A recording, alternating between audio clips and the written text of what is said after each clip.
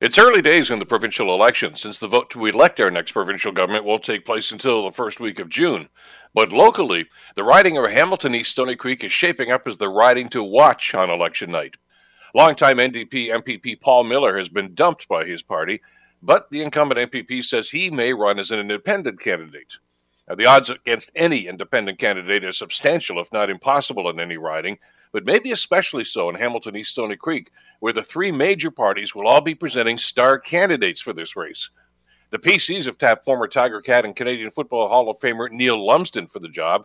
The Liberals have anointed longtime City Councillor Jason Farr as their standard bearer, and the NDP will soon announce Zagam Butt as their candidate.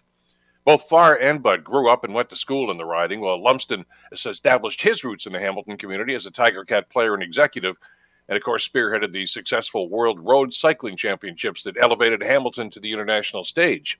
But the big question is, will Miller, as an independent candidate, siphon votes away from the NDP supporters? And if so, who benefits?